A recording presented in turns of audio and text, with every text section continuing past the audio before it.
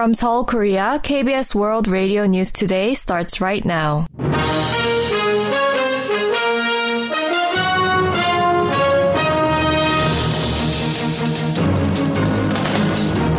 On today's broadcast, the truckers' union votes to end their 16-day strike in the face of a zero-tolerance policy by the government and lackluster public support. Next year's budget plan may be stuck in Parliament until after the regular session ends tonight.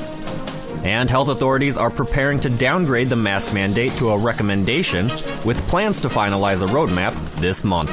This is KBS World Radio News. I'm Tom McCarthy. Unionized truckers have voted to end their 16-day walkout that aimed to secure a more permanent and expanded minimum pay system before it expires on December 31st. The decision comes in the wake of the government's zero-tolerance policy that led to return-to-work orders as well as a lack of public support. Richard Larkin reports. The cargo truckers' solidarity under the Korean Confederation of Trade Unions voted on Friday to call off a general strike that began on November 24th. According to the union's North Jeolla chapter on Friday, a majority of voting members were in favour of ending the walkout. Of the union's 26,144 members, 3,575, or 13.67%, cast votes. Of that number, 61.82% voted to return to work, while 37.55% wanted to hold out. The lower-than-expected voting rate seemingly reflects a majority member's fatigue from the 16-day walkout.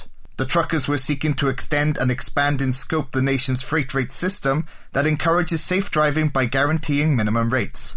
The current system, which only covers container and cement trucks, is set to expire by the year's end. The protracted labour action likely resulted in losses in shipments worth 1.3 trillion won and 2.6 trillion won for the nation's steel and petrochemical industries respectively. Citing concerns over the strike's impact on the local economy, the government had issued return-to-work orders for drivers hauling cement, steel and petrochemical products. The union's failure to sway public sentiment amid concerns over distribution disruptions amid soaring energy costs and high interest may also have pushed union members to end the collective action. In a Gallup Korea survey of 1,000 adults nationwide from Tuesday to Thursday, only 21% of respondents supported the strike, while 71% said truckers should return to talks after resuming their routes. Richard Larkin, KBS World Radio News. The main opposition Democratic Party on Friday unilaterally passed a bill through a parliamentary committee extending the safe trucking freight rate system for 3 years. The revised bill, which passed the Land, Infrastructure and Transport Committee, aims to extend the system through December 31st, 2025. The safe trucking freight rate system, which covers container and cement trucks, is designed to encourage safe driving by guaranteeing minimum freight rates.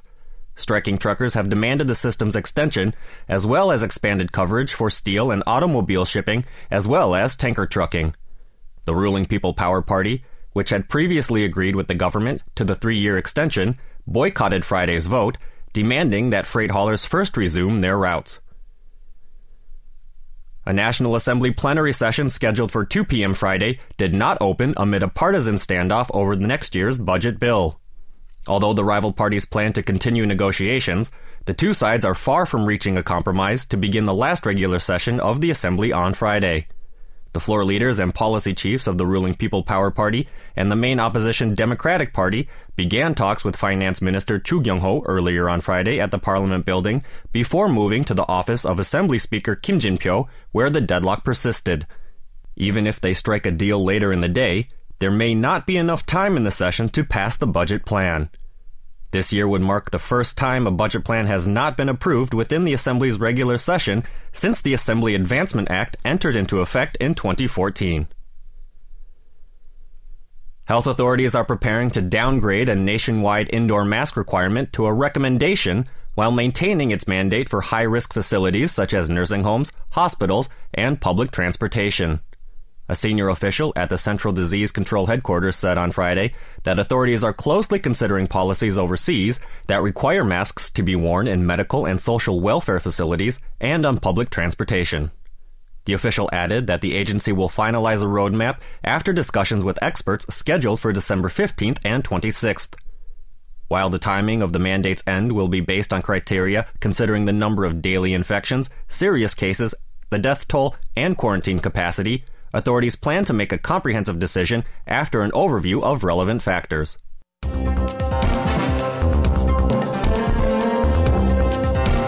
You are now listening to the news from KBS World Radio's News Center in Seoul, Korea.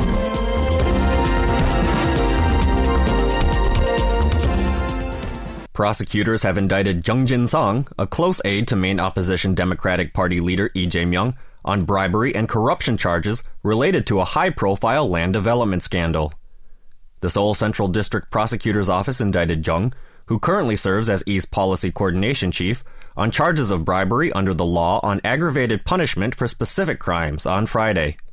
He is accused of accepting 240 million won in bribes from key figures in the Daejang-dong development scandal in return for business favors between 2013 and 2020 while working as E's policy aide when the party chair was the Seongnam City Mayor and Gyeonggi Provincial Governor.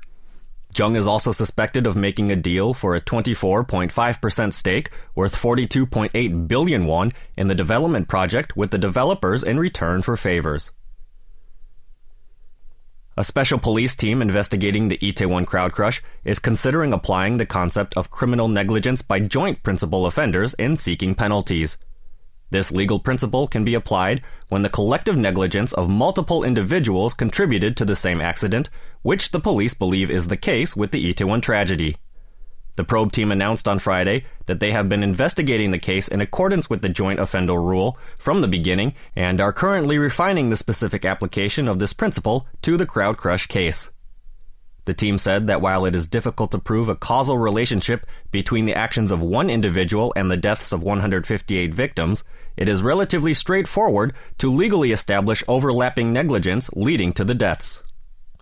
The team also hinted at applying the joint offender law not only to agencies holding primary responsibility for on-site safety management, but also the Interior Ministry and the City of Seoul. The country posted a current account surplus for the second consecutive month in October, but the amount decreased sharply from a year ago. According to tentative data released by the Bank of Korea on Friday, the country's current account balance logged a surplus of $880 million in October. While it is the second straight month to log a surplus, the figure represented a sharp decrease from a year earlier when it posted a surplus of $8.01 billion. The goods balance recorded a deficit of $1.48 billion in October after posting a surplus of $470 million the previous month. From a year ago, the latest figure marks a decline of $7.58 billion. The cumulative current account surplus through October marked $24.99 billion, down over $50.4 billion from a year earlier. President Yoon Suk-yeol hosted a dinner for the national football team on Thursday to celebrate their performance in the 2022 Qatar World Cup. President Yoon and First Lady Kim Gun-hee welcomed the group of 21 players and the coaching staff, including Captain Son Heung-min and manager Paulo Bento, in the reception hall of the former presidential compound Cheongwadae. According to the presidential office, Yoon said in his welcome speech that the team is the winner of this World Cup for South Korean citizens. Son and Bento thanked the president for inviting them to the dinner and for the nation's support. Son also wrapped the yellow captain's armband he wore during the game against Portugal around Yoon's arm. The benchmark Korea Composite Stock Price Index rose 17.96 points, or 0.76% on Friday, closing the week at 2,389.04.